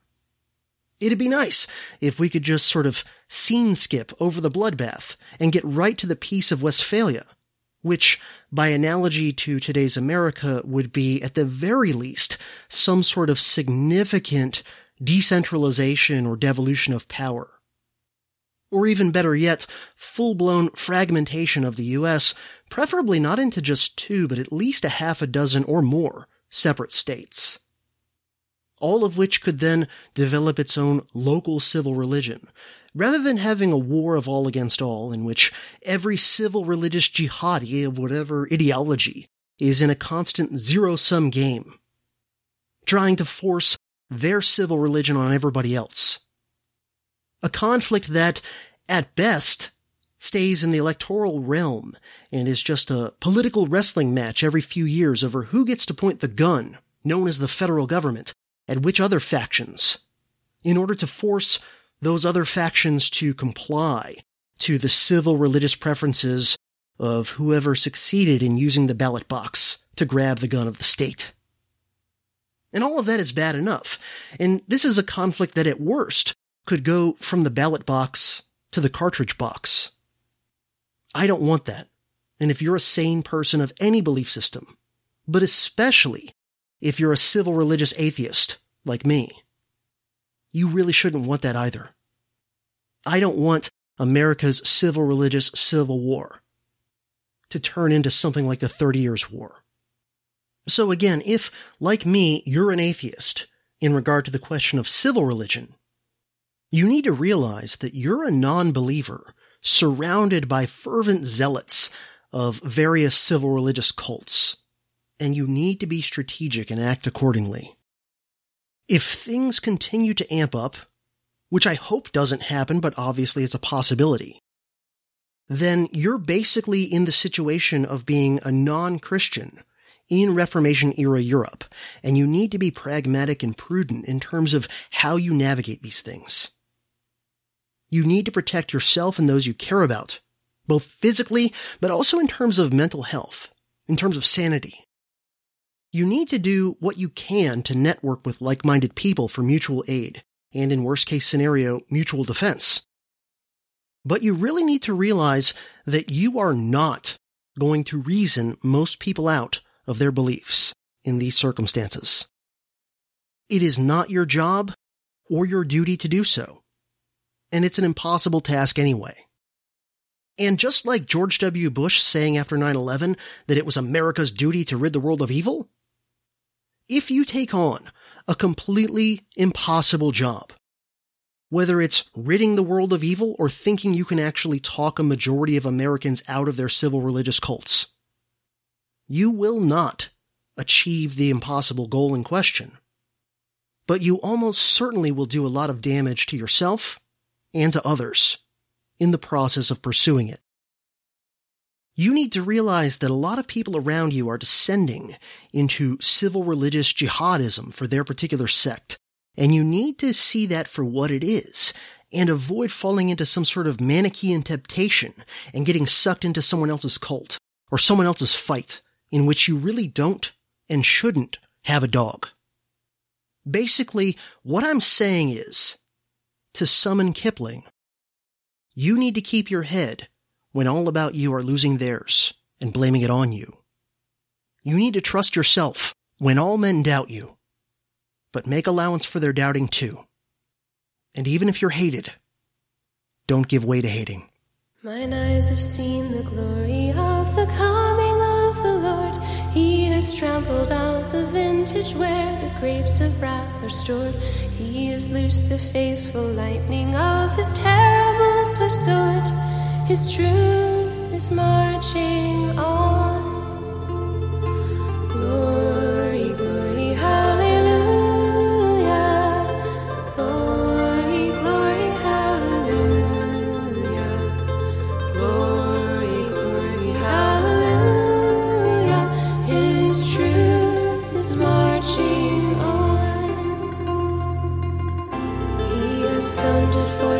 triumphant thus shall never call retreat.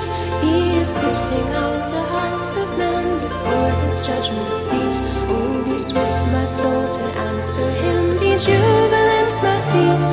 Our God is marching on. Glory, glory, hallelujah. Glory, glory, hallelujah. Glory, glory, hallelujah. Our God is marching on. In the beauty of the lilies, Christ was born across the sea, with the glory in his bosom that transfigures you and me. As he died to make men holy, let us die to make men free. While God is marching on. Glory, glory, hallelujah. Glory, hallelujah. Glory, hallelujah. Glory, hallelujah. Glory, hallelujah. While God is marching on. He is coming like the glory of the morning on the wave. He is wisdom to the mighty.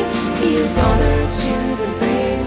So the world shall be his footstool, and the soul of wrong his slave. Our God is marching on. Glory, glory, hallelujah. Glory, hallelujah. Glory, hallelujah. Glory, hallelujah. Glory, hallelujah. Hallelujah. Our God is marching on.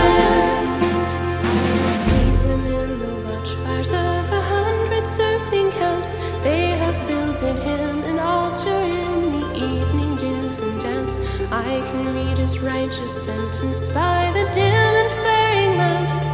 His day is marching on. Glory, glory, hallelujah. Glory, glory, hallelujah. Glory, glory, hallelujah. His day is marching on.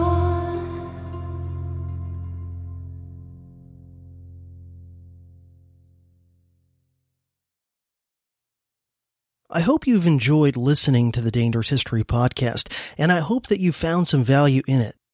If you have and you'd like to contribute to my work, there are many different ways that you can help out. One that costs you nothing but maybe a little bit of time and effort is to help spread the word about the show to anyone you think might be interested in it.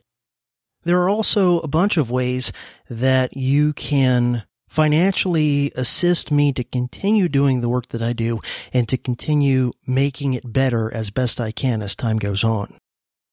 The most helpful way, and the one that gives you potentially a lot of value back in return, is to sign up for a recurring contribution via either Patreon or Subscribestar, and the links to my Patreon page and my Subscribestar page will be in the show notes of this episode. I now have multiple levels of support via either Patreon or Subscribestar. For $2 per month, you are at the Apprentice Scholar Warrior level, and you will get access to all of the vintage DHP episodes, meaning the first 52 episodes of the show, which are no longer available to the general public.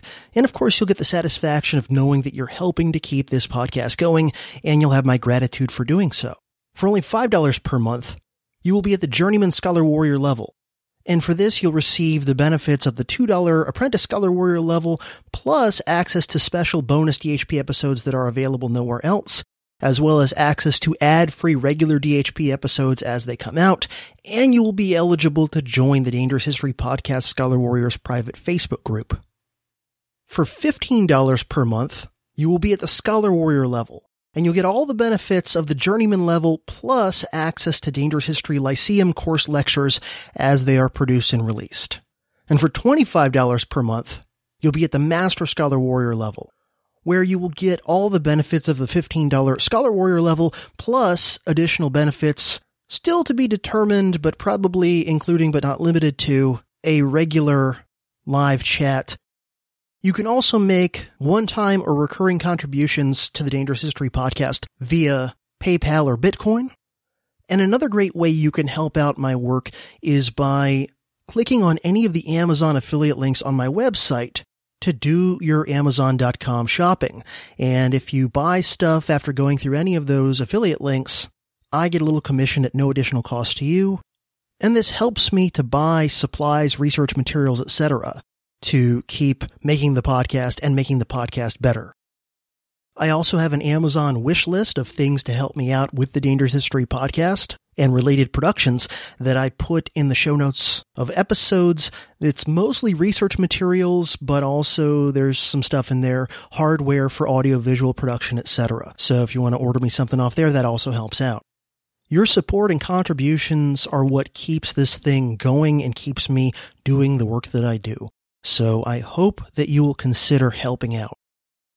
This has been another episode of the Dangerous History Podcast. As always, doing my best to help you learn the past, understand the present, and prepare for the future.